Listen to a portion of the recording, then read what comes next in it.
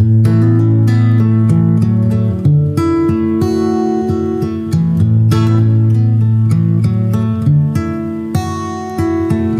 you're looking for one of the most beautiful and playable custom acoustics on the planet, look no further than Ed Rice at Toeir Guitars.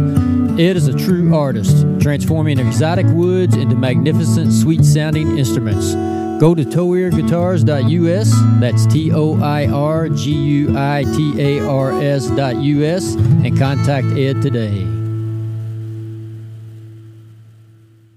Hey everybody, Brad and I want to say thank you for listening and thank you for the support. Please continue to listen and share this podcast on all platforms that you can. And if you'd like to support us monthly, we're set up now where you can go to anchor.fm/Top Hill Recording, hit the support button, 99 cents, $4.99, or $9.99 per month. Any amount would be greatly appreciated. Now back to the podcast.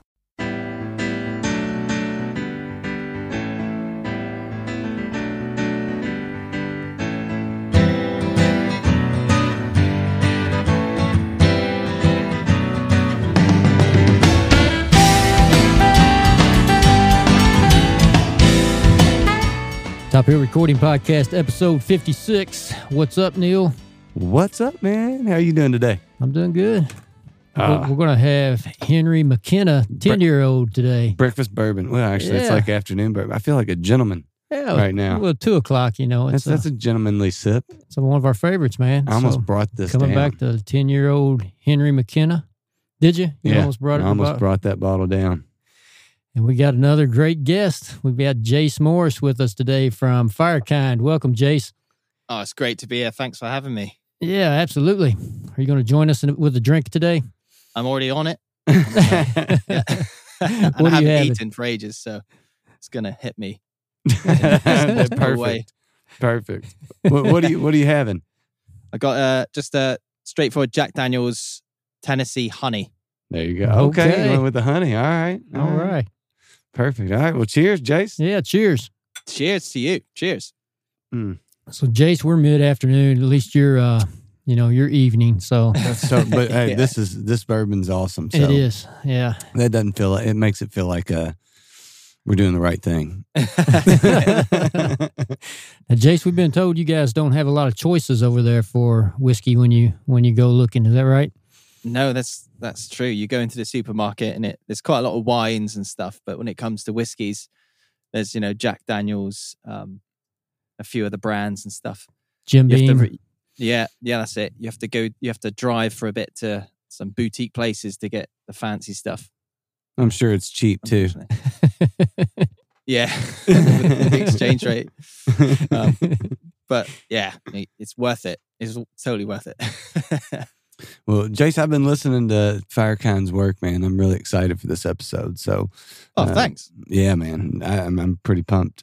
But before we get deep into it, where exactly are you at? So I'm in deepest South Devon of the UK, in a county called Devon. Okay. And a little town called Newton Abbot, which is quite a small place. Nothing much happens, which just leaves loads of time to play guitar and stuff. So, yeah. Perfect. Yeah. So did you grow up there?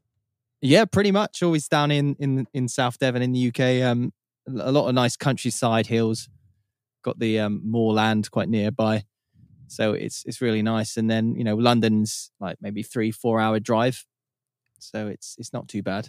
I suppose in the States, everything's 3-4 hour drive, isn't it? Oh, yeah. Well, it just depends. Like, we're real close to a city, but yeah, everything is so separated here for sure. Big place. Big place. Is the whole band in the same area there? Yeah. We're pretty localized in down here. So bassist lives about 15-minute drive, and drummer same. So it works well when we can get out and play together. Yeah, and rehearse. It's quite easy. Well, Jace, why don't you start us off? Why don't you go back to childhood and tell us about your earliest memories of music, and at what point did you realize music was going to be something important in your life? Yeah, absolutely. So my dad was probably the most major influence and factor in my life. Him being a gigging musician, always out playing and stuff, and there'll be guitars always around the house. So it was only a matter of time really before I'd end up picking up an acoustic guitar when I was about sort of 11 years old. But you had it around you since the beginning, huh? Yeah, pretty much. So do you always remember Dad as a gigging musician? Did he do that for a career? Did he do something? Did he work a full-time job and play music? Yeah, he never quite made the big time with regards to his band, but he was gigging sometimes 3-4 times every week on the sort of semi-professional circuit, and it really caused a huge impact to me in a positive way. And I remember the very first time I went to see him play, it just blew my mind. I'd never experienced the volume, music at that volume, and then the excitement from it. I think it was that point which I was like, yeah, this is what I want to do. When you were growing up, even before you had a guitar in your hand, did he play around the house too, or did he spend most of his practice time outside of the house? Yeah, to be honest, it was mostly at gigs and stuff that he would do that, and every now and then he'll be playing around the house. But when I picked up my first instrument, he gave me a couple lessons and stuff, and then just kind of left me to it. Really, he gave me a VHS cassette, tuition tape of Robin Ford, and I just sat down and listened to that and learned from it for like 8 hours every night growing up. So you were into obsessed. it. Yeah, you were obsessed almost immediately. yeah, pretty much. He's like, "Come on, go out and chat to girls or something." I was like, "No, I just want to play guitar." What have I created? Yeah, in it for the long term, eh? Did you pick up guitar pretty quickly?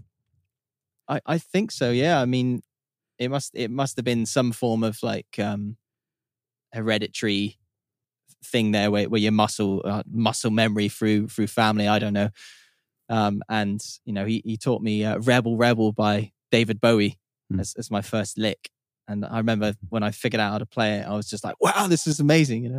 And showing all my friends and stuff. But yeah, it was just a case of like I totally fell in love with the guitar, and that's all you need, I think, to then dedicate a hell of a lot of time to it. And yeah, like I got home from school and then I would just play guitar constantly until my dad would knock on the door and say, "Come on, son, it's time to relax now. It's 10 p.m. curfew." See, I think when people have a family member that plays music growing up in the house, it's super important. And like the question asked, do you think that it came easy? I think it's almost it's a tough question because you probably were ear trained without knowing that you were ear trained. But like you said, you would have to get that knock on the door to stop playing. You would spend 8 hours working on the tape. The part of it was the ear training that you got made it easier for you to find those notes. But I'd imagine that the love for it and all the things that you got prior to led to you spending that time and actually honing the skills. So I think it's like there's nothing easy about playing 8 hours a day. No. Yeah. I mean, that is just putting in the work. So a lot of easier maybe, but nothing easy about it. Yeah. I mean, the more you do it, the more it becomes natural, isn't it? And I remember Steve Vai, Passion and Warfare, that CD would be in my CD player constantly. And I'd be really good at rewinding, pause, play to pick up every nuance of his playing. And now, nowadays you can like chuck it in an app, slow it down, expand the waveform and stuff. But, back when it was just CD, I think it was a bit harder, but it kind of was a bit more beneficial for the long term because you could sort of pick up it by ear, and practice that. Yeah, and you really had to catch the small intricacies. Yeah. Hey, there it is. You had to really catch those on your own. You couldn't get the, you got to do a double upstroke on this to get that sound, and you really had to hear it and pick that out and find those things, which probably even made you more ear trained and a better player overall. Yeah, I mean, I'd say so, and like these days, it's just so amazing, and you can just go onto like YouTube and and type your favorite song that you want to play, and someone's going to teach it to you. And that's what I do nowadays. It's just so convenient. Yes. It's a wonderful thing, I think, for new players, and some of the new players these days, like some 8-year-old kid, and he's just blowing your mind. Yeah, blowing your mind. It's a major advantage if they take the time. If they fall in love with the music, I think you've got to love it, and then you'll seek those things out. Yeah. So you started playing at 11 years old. What age did you start playing with other people? I think I had a good friend in school, my best friend, who was also very musical, and we were like sort of friendly rivals, and every lunchtime we'd go to the music block and plug in the guitars and play really loud, and then back to the classes with our heads slightly dizzy, because we've been playing so loud. So I think that was maybe when I was about 13 or 14. Did you find that friendly rivalry to push you all both to be better players? Oh, absolutely. And to this day, he's actually out in like the French Riviera playing on like super yachts and stuff. Okay, wow. Yeah, so I always see like pictures on his social media of him like playing on some like multi-million-pound yacht, and he gets a tip, and that tip is more than like a gig, I guarantee it. But he went down that route, and which is amazing, I think. But I'm going down the sort of original stuff route, which is equally rewarding, I think, and challenging in its own way. For sure. So at what age did you start writing your own music? Quite early, actually. Really? I think I actually started writing music before the guitar. Really? Huh. And it doesn't really count because my first ever cassette tape I bought was Paul McCartney's Greatest Hits. And I remember listening to the whole album. I absolutely loved his songs and his melodies. And for some reason in my head, I thought I would just rewrite all of his songs, and he had a song called Sea Moon, and I just changed the C to like B Moon. And I was like, yeah, that's my song now. And I, as a kid, you're just slightly deluded, aren't you? And I thought, I rewrote like a few little lyrics different for the whole album, and I was like, yep, I've written my first album. It definitely started you on your way. Yeah. Especially after such critically acclaimed work on your first album. Yeah. Hey, because if Paul McCartney got it, man, if you just changed a couple words. Yeah, that's it. Yeah. But yeah, I'd say that's kind of where it started, and always been sort of creative, I think. When did you connect with your bandmates in Firekind? Yeah, so bassist is my brother, so we've been on we've been on a similar journey, right from the start. I grabbed the guitar first, and he grabbed the bass. By necessity. We've talked about that. A lot of bass players are by necessity, especially when you're in a family with a really good guitar player. Like, I guess I'm playing bass. Mom, Dad said no drums in the house, so I guess we're getting a bass. Imagine how many more drummers there would be if like every house had a soundproof garage. There'd be so many more drummers, I think. Oh yeah, no doubt. It goes down to like logistics, doesn't it? And neighbors. neighbors for sure. And the drums are such an amazing instrument, aren't they? So it's kind of a shame, really, that there aren't more drummers, especially good ones. Yeah. They can keep time. That's even better. Yeah. So that is younger or older brother? He's a couple of years older than me, actually, but similar. Did you guys age. start playing about the same time, or was he playing before you?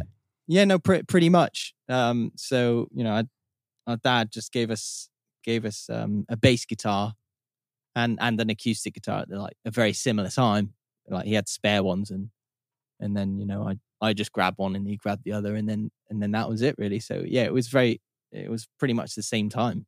And did you guys have the same trajectory as far as picking music up quickly? Do you think he had the same ability that you did as far as just feeling it and getting it. Did he practice 8 hours every day after school? It's a bass now. You don't have to.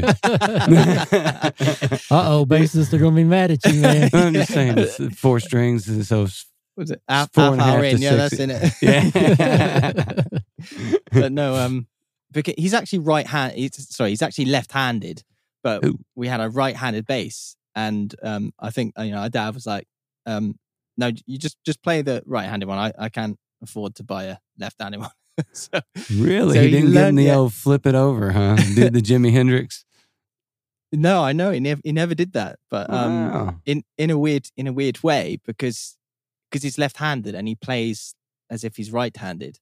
Wow. It's given him this like really amazing ability of to fit in the groove, which I'm just trying to think of myself trying to strum a guitar with my left hand.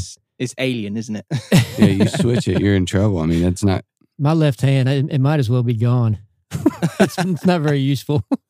Yeah, well, that reminds me of Shadwick Wild. We had a guy on the podcast who plays the guitar. He is left-handed, and he doesn't switch the strings, so he plays with the low E at the bottom and the high E at the top. It's the crazy, like it's amazing. That's a different type of thinking, I think. And the sound is cool. It's different. Yeah, for sure. That's bizarre. Sure. I wonder if your brother, you mentioned him sitting in the groove with, him playing with his groove. I wonder if it just makes him play different than if he would have developed as a bass player the other way. Yeah, I think especially when you've got to use your hand, which isn't your main hand, you maybe have to think about it more and fit it into like a mechanical framework or something. And I think that kind of worked in his benefit and gave him this real solid groove. Oh man, that's awesome. What's his name? Dan. Yeah, Dan Morris. All right. So with Firekind, is it you and your brother and then just kind of whoever else around you all, or do you have a set band with you? Yeah. We got an amazing drummer called Robin Shute who plays with us, who's lives locally, and we met him a bunch of years back and just hit it off really. And I think one of the most important thing for a drummer is obviously you've got to get on, which we do. Oh, yeah. You've all got to fit together, and have the right kind of groove. Because as a guitar player, I'm quite like on the beat or slightly forward on the beat. Whereas some drummers like to sit really far back. So we kind of lock together really well in that situation. The one thing that, if I wrote a couple notes about some of the songs that I was listening to, and the thing that I thought is there's so much of it, especially the harder, heavier, more rock. It all drives. It's all on that the forward leaning, like you kind of mentioned. You all really lean into it, which drives the song forward in a really particular way. Yeah, let's listen to one. So the drummer on the record is actually different to the guy we've got now. That's the drummer on the record is called D. Collins, who is amazing friend. We're still good. We're still amazing friends now. Actually, I think for him, he was quite a family man and stuff. So it was just different sort of life goals for him. But it was just a case of finding another drummer that fits in a similar kind of pattern. And Robin just fit right into that. So yeah, I didn't on listening to it. You definitely couldn't find a drummer that sits in the pocket to play this stuff. We really wouldn't fit. It just wouldn't. You need somebody that's gonna kind of lead the charge with you, and yeah. So which I'm sure Robin does that. Otherwise, he would not be in the band. It doesn't matter how close you are. Yeah. So let's listen to Adrenaline, man, because that has that just straight in your face driving forward. Yeah. Okay. You want to tell us anything about Adrenaline, Jace? The lyrics are sort of about a good, very close friend of mine. Actually, she had a diagnosis from a doctor, and it was quite a bleak outlook, really. But she's quite a positive person, so it's about not becoming that diagnosis, not being defined by like some ailment or something. Okay. So it's just kind of like, screw it and go for it. That was the vibe. And That's Okay. awesome. All right, Adrenaline, Firekind. Yep.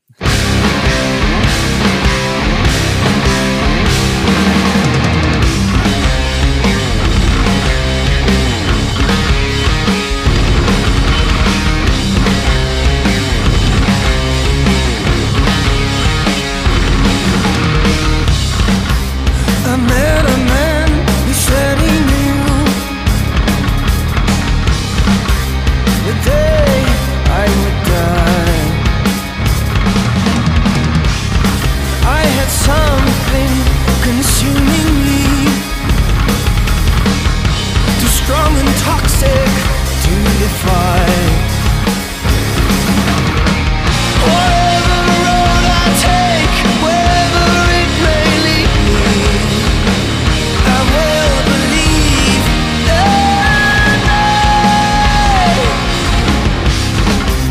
He said I need to change my life, prepared to leave at any time. Yeah, dude, I love that. That's tough. You guys are all obviously great musicians. Yes. Thank you. Yeah, and that's a 3-piece.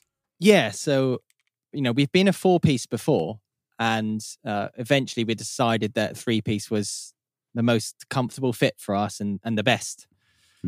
It forces you as a guitarist, for instance, and as the rhythm section, to maybe fill up the sound a bit more and concentrate on your parts to make them better than what they would be or more featured if you're a 4-piece, for instance. You got to fit into your 25% of the band, for instance, and just a clever use of guitar effects and a bit of drive on the bass sorts it out, I think. Yeah, and there's no need to try to fit a what do they say, a square peg into a round hole if you don't need to. You know? Yeah, exactly. And how much easier is it to get a practice together? All you and your brother just got to get the drummer there, man. That's pretty awesome. Yeah, definitely. It's cheaper on hotel rooms, and you get more space in the van. Yeah, man, that is a killer tune. Thank you. So you have recently released the Cry for Help, and on that there were 3 songs total. Yeah. And Have I Been Living, man? That song is amazing. Thank you so much. Oh Cheers. my gosh. Appreciate it. Oh my gosh, man. I listened to it like 4 times in a row. Really? No way. Oh, that means a lot. Thank you. Oh man, it was killer. It's beautiful. It is just a beautiful tune. Tell me a little bit about that song. Yeah, so I mean, it's basically to do with lockdown in England. That's what I was thinking. Okay, yeah. Perfect. That's perfect, because that's where I was at. I was thinking, man, is this recent of a song? And just to kind of let the listeners know, it's different than anything else you got, I think. I mean, especially this version of it. It's not going to sound like Adrenaline. So we'd been out in the French and Swiss Alps on a tour, and you'd see a little bit of the virus in the news and stuff, but you don't think it's going to come to where you live, so you just kind of ignore it a bit. And we're out having this amazing tour, and it's flat out, it's full of people, and then suddenly all our venues started closing, and then we had 3 gigs left on the tour, and we only lost 2 gigs actually. And the 2 gig, the venues shut down, and then we're like, okay, maybe we need to get back to England before the borders are shut. And we'll head back to England, and then we're straight into a massive national lockdown. And I live by myself in my house, and it was literally the only time in my life I'd been that alone. I'd never spent that much time away from people, and it just kind of made me think quite a bit, especially from going from a really intense tour where there's so much input to just quiet. dead silence, and it just makes you think a lot. So once you kind of got the thought process going on this one, did it just fall out, or was this one that you even had to spend too much time working on, or was it pretty easy? Yeah, it wasn't a difficult. It wasn't a difficult track to write. It's quite therapeutic in a way. Maybe it took a couple weeks, and when it came to releasing this EP, which we've just released, and the deluxe album, it just seemed like the perfect track to go on the end and balance off the energy from the rest of the tracks.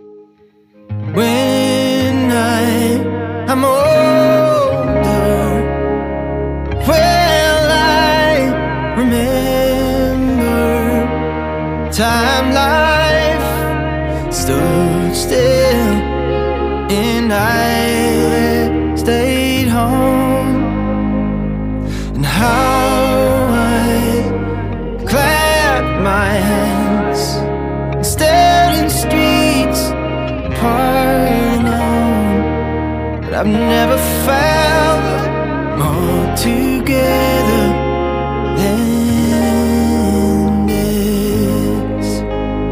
And I spend each day on my own. I've never spent this long alone. There's no choice but to think aloud. Have I been living, or have I not? So I tied it roots, and I sold too close, and I fell in love. Yeah. Man, that is awesome. I'm telling you, man. Thank you so much. Yeah, Cheers. that one stopped me earlier, man. Not that all the stuff wasn't awesome, but I guess that one was such a change up from so honest too. Yeah, so I was like, whoa. Yeah, that's it. It's so raw. Yeah. It's so perfect. It's perfect. Well, thank you so much. That means a lot to hear that. And yeah, I think it's, especially during live shows, and if you've got a larger set, having a track which brings it down a little bit can be really quite useful, for a set. So we always like to write, one or two of the quieter tracks, softer tracks to fit in. Sometimes when somebody says something, you put a picture in your head, man. I can see that one stopping the show and just cell phones in the air, waving back and forth. I mean, seriously, man, that's one I can see being awesome, a game changer. The one thing that I did notice while looking at this new Cry for Help EP is that it's 2021. It's the first one I've really seen in 2021 come our way. Yeah. So did you spend, and not only that, but you had a ton of releases in 2020. Yeah. So we've been kind of busy, I suppose. Busy. Did you record during lockdown, or was that all stuff that was already recorded that you were just in the process of mixing and you happened to be able to, how did that process play out to where you could have so many releases in 2020 and then also come out with this EP so soon in 2021? I think okay. Well, first of all, a lot of the tracks were sort of already recorded and just sitting there waiting. The other stuff which we did record, I'm lucky enough to have my own studio at my house, and especially with lockdown and spending an awful lot of time at home, not much to do. You can't go out. Just gave me and the rest of the guys a lot of time to focus on just getting stuff out. We had some old drum tracks of Dee playing on the EP. No Stone Unturned, the rock version. That was Dee's drumming from like an earlier demo we had, and we just like rejuvenated it and put some stuff on. Yeah, put some stuff on top and you got some extra stuff there. So Yeah, it's just so kind No of Stone Unturned was kind of built after the fact. You just built it on top of that drum beat. pretty much. I mean, That's cool. yeah. So we had to polish a few bits, but most studios do, and Oh yeah. it was done in my studio where I'm talking now. So I'm just lucky to have it, really. Hey man, that whole Go loopy. that's what that whole editing process is for, man. Sometimes stuff needs to be left on the floor and cut out and fixed a little bit, and moved here and arranged there. You got to do what you got to do. It's interesting though, because we always ask people how they build songs a lot of times, and where do they start with a melody, or do they start with music? And as a writer, like you said, even before you had a guitar, you were writing music, even if it was changing words, or you had this idea. So when you were building No Stone Unturned, was there lyrics and everything? Was there already a mindset of what you wanted to do, or did you just literally like that beat, cut it into what you wanted, and then start building on that? The track is actually like a fully fledged acoustic track. Okay. All the lyrics are the same. The arrangement's pretty much the same on the deluxe album. Okay. But the choice to make it an acoustic track on the album was kind of towards the end of the process of pre-production. So we always had this kind of a bit more upbeat, rockier version, like as the original concept. Okay. So it was just a process of like bringing that original concept to life as I'd envisioned it in the first place. And I love the acoustic version of it, but it was exciting to be able to explore a bit more energy to it. And that was off of the deluxe edition of What I Have Found Is Already Lost, right? Yeah, it's quite a handful in the word sense, but hey man, it's better than that Fiona Apple album a long time ago. So as long as you keep it under that, man, it should be fine. I'd have to check that out. Yeah, I don't even remember the title. It was just it's like 93 words. Oh, wow. Really? Yeah. Yeah. No way. Jace, is there a story behind the band name? Yeah, I mean, it's always difficult choosing band names, and we used to be called Rude Tiger, which I personally loved. Yeah, I personally loved that name, but it was very Marmite. Some people would be like, I thought you were like some crazy psychedelic band, and we're like, no, we're just a rock band. And let me ask you a question: Does your studio have a name? Because Rude Tiger Studios would be pretty awesome. Yeah, there you go. No, it doesn't actually. I need to give it a name.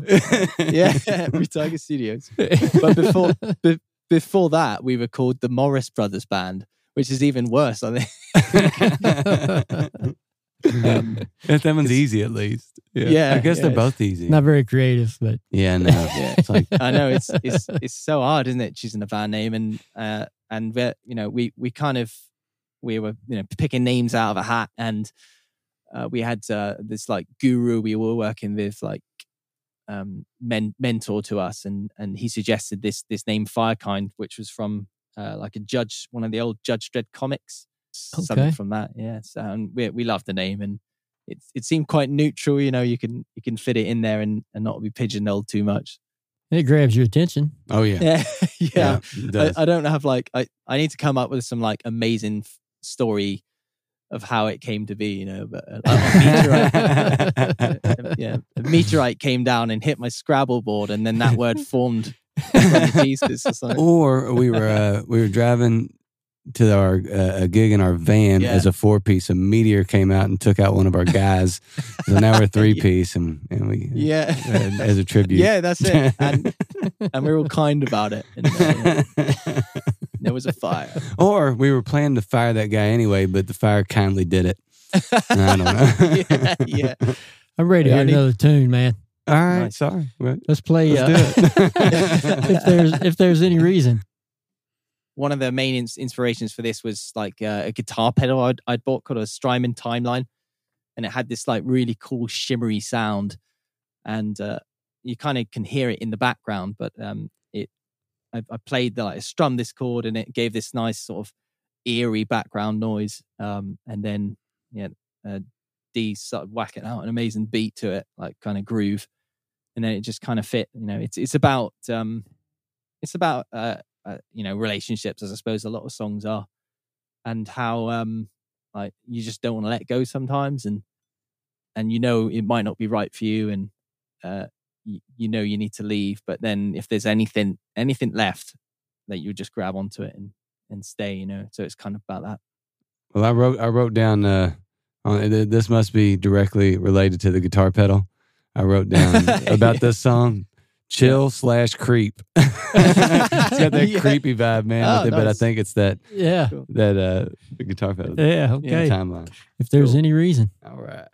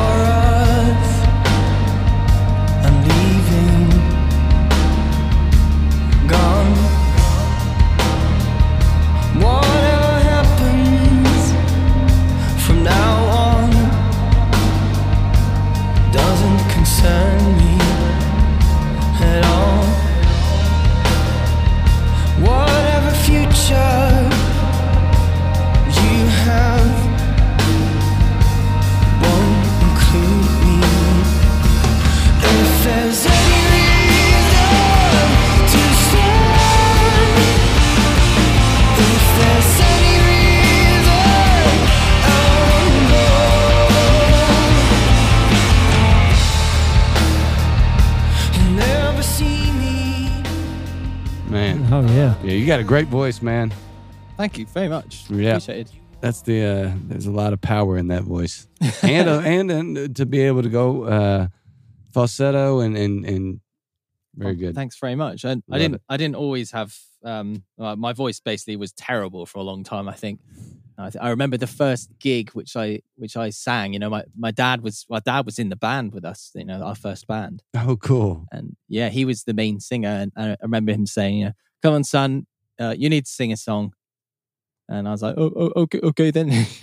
He popped that on you on stage? No. He gave me, he gave me like a couple of weeks to rehearse it. But what was the song? One of Gary Moore's covers of a blues song called "Looking Back." All right, it's quite a simple track, but I remember the very first gig I sang it out of tune in the wrong key, and it was one of the most embarrassing things in my life at the time. But I suppose you got to start somewhere. So, how did you develop your vocals after that? Were you so embarrassed that you're like, I got to learn how to sing?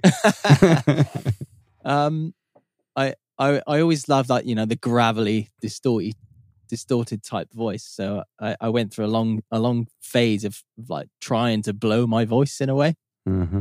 And then I finally did. I blew my voice and I couldn't really sing.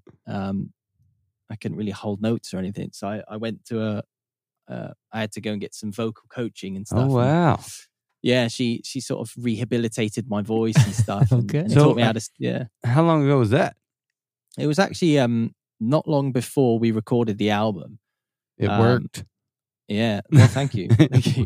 Yeah, she basically taught me how to sing, and I was singing like just from the throat before, and then she was like, diaphragm, and I was like, wow, you can actually have more power, if you use a diaphragm. How much did it change your voice at all, or did it just change how you deliver it?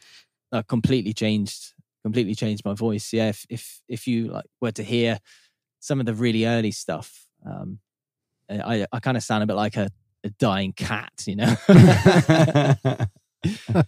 but it's all part of a journey, and I like to practice until things break, and I did the same thing with guitar. To be honest, I practiced so much that I had like repetitive strain, and that's a whole other story, really. But it's just about coming out the other end, I suppose. Where did you guys record that? That was in an amazing studio in West Hollywood, at our producer's studio, Alan Johannes' studio. AD. It was called. Amazing experience heading, especially for like, you know, a couple Devon bumpkins, you know, from the UK heading over to Hollywood and stuff. Yeah, I'm sure that was fun. Man, it sounds amazing. Yeah. The drum sound is huge. That's huge, man. I love a good snare. Yeah. Yeah. Love it. Awesome. I'm sure D liked that when he heard that. Oh yeah. Well, that was Robin. No, that was D. That's right. That was D. Yeah, D on the record. And, Robin liked it too because he realized how big he could make his drum sound. Yeah. Robin loves his snares, so he's if he could buy like 100 snares, he probably would, and pick a different snare out for every track. You know, so that sounds ridiculous to me, but I could have 100 guitars and use one of those for every track, and I know what you're talking about. Yeah. Yeah, definitely. How many guitars do you have, Jace? About 30, I reckon. 30. Did you say 30? Yeah. Wow. Yeah. I mean, to be fair, a lot of them I inherited, you know, from my dad who passed away like 10, 11 years ago now, actually. But so I can't take credit for buying all of them. But there's some really lush guitars and stuff. I guarantee it. If he was a gigging musician, so what's your favorite? That's what he spent his money on. I guarantee. Or what's some of your favorites? There's probably a few, but what are some of your favorites that you have? Yeah, we're guitar nerds. I'm a super guitar nerd. We're guitar nerds over here, man. Sorry. Yeah, no, that's so am I. So it's great to chat. But I'm very much like into the guitar which I'm playing at the current time, and I'm playing Seth Backus guitars, and they're by they're quite a small brand, but they're really sort of high end. And Seth is a really good friend of mine. And when he was kind of starting out, he was like, "Jace, I want to make you a guitar," and I was like, "Oh, okay." And if you insist. Yeah, all right. Yeah, he built me one, and then like I absolutely loved it, and I just played it all the time. And it's the guitar which is I used for that track we just played, actually. If there's any reason, that was the first one he built for me. And four guitars later, you know, I'm still playing his guitars, and you know, I absolutely love them. If I could buy another 10, I would, like tomorrow. But I guess the real question is why is there no Jace Morris model? Huh? That's what we got to talk to him about. We need to talk to this guy. Yeah, maybe I can work on that in the future. Yeah, man. Offer little sweetness, but no, I play a Seth Backus Nautilus, and yeah, it's just it's kind of a bit like a Gibson PRS / Fender, you know, all merged into one with the best qualities of each. Oh, wow. Sustain. Yeah. What would set the Jace Morris model apart from others if you made your own? If I made my own, well, I do love a baritone guitar. Ooh, okay. And yeah, a lot of the tracks on what I found is Already Lost album were played on baritone guitar. So it'd probably be one of those, like a Nautilus baritone signature model. There you go. Now there we go. Now we know what the model is. He's got to get on that. He's got a plan now. Hey Seth, please. But yeah, I've got a bunch of Gibsons, couple Les Pauls, quite a few Strats, and like 5 Music Men guitars as well, which I love as well. They're incredible guitars. Awesome. I just love how sort of dinky, and they just feel so nice, you know. Those Music Men are phenomenal guitars. What's your favorite acoustic? I don't really have a really nice acoustic, and it's something which I need to buy. Gotta get one. You need to, Jace. You need to. You have to. Get on it, man. Yeah. I'd probably buy like a Martin or something. If I were to get an acoustic, or an Andy Manson, which is a guy who made acoustic instruments for like Jimmy Page and John Paul Jones. Okay. Oh wow. Okay. Yeah, it has to be pretty phenomenal then. Yeah. But so is the price tag. So that's the only yeah. No doubt. Yeah, and it's worth every penny for sure. But. Oh yeah. So Neil is having a custom-made acoustic guitar, made right now. Yeah. Oh, lovely. Well, Nice. and here's the thing. You too can also have your own custom-made guitar. So we have a sponsor, Ed Rice Tow Ear Guitars here in the States. Yeah. And he's partnering with us. But we weren't, this is the first time we've ever even talked about this. It's kind of just organically happening. Yeah. We're putting together this a raffle contest where you buy a $10 chance. We're selling 300 tickets, and the winner of that raffle gets a Ed Rice Tow Ear custom guitar. Just to work with Ed. Yeah. Oh, amazing. Yeah. Count me in. Yeah, Count me in. sweet, man. Yeah, man. He's a phenomenal guitar builder, and Ed Rice. Yeah, Ed Rice, super good Tow guy. Ear, Toir. Yeah. So anyway, he's gonna be doing that with us here soon. So yeah, I don't know. That just happened.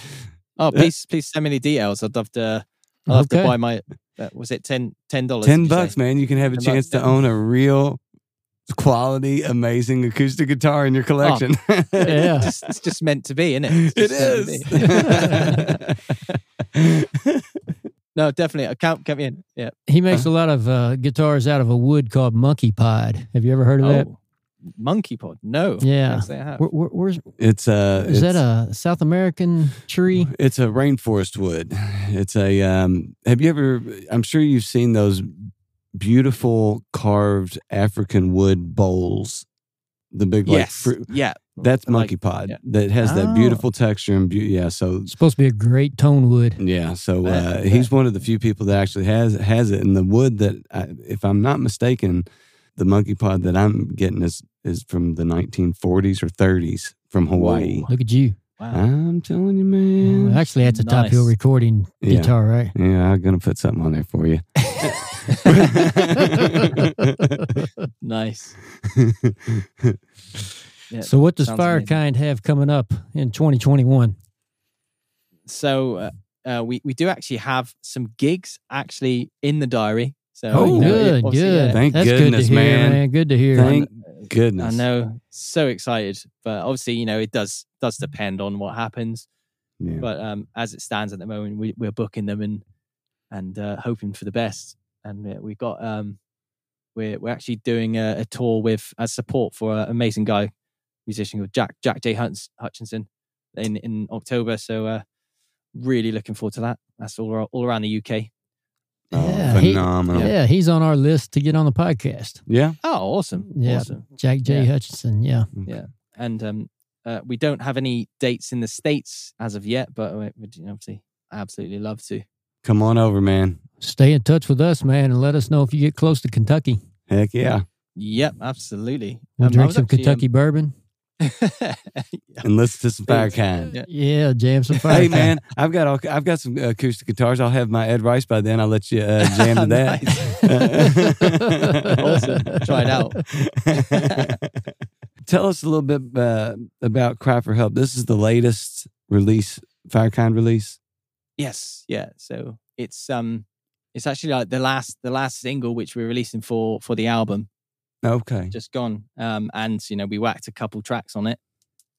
And I think the music video was quite a big project for me because we were obviously, we had intended to get together as a band and film, performance kind of music video and on location in different places. And then, the UK was hit with another lockdown. So then, we weren't able to do that. So I had to figure out some sort of music video idea. And again, I recorded that in my studio where we are now and just put up some black drapes and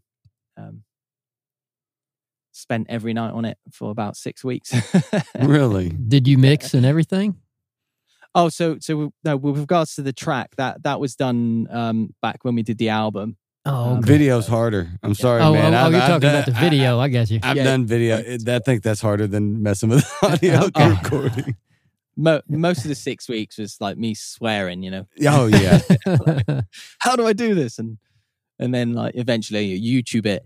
Oh, okay, that's how I do it. And then step by step, isn't it? But so you did the entire video on your own? Yeah, pretty much. Wow. Yeah. Entire thing. Yeah, dude. I could imagine there's a lot of cuss words in those drapes. Oh, yeah. Well, we're going to go out and let our listeners hear that full track. But before we do, Awesome. Jace, why don't you tell our listeners that want to follow Firekind where they can find you, your socials and where they can find your music and that sort of thing. Definitely. So music-wise, we're available on all the best digital platforms and YouTube and iTunes, Spotify and all that. And head to our website, firekind.com. And you can see all our social links from there. On Facebook, just /Firekind. All right, man. Well, it's been great to have you on the podcast, and stay in touch with Top Hill Recording and tag us on Instagram and keep us on top of what's going on with Firekind. Absolute pleasure. It's been a real pleasure chatting to you guys. Thank you. Yeah, thank you, man. It's been a blast. And here we're going out with Firekind, Cry for Help.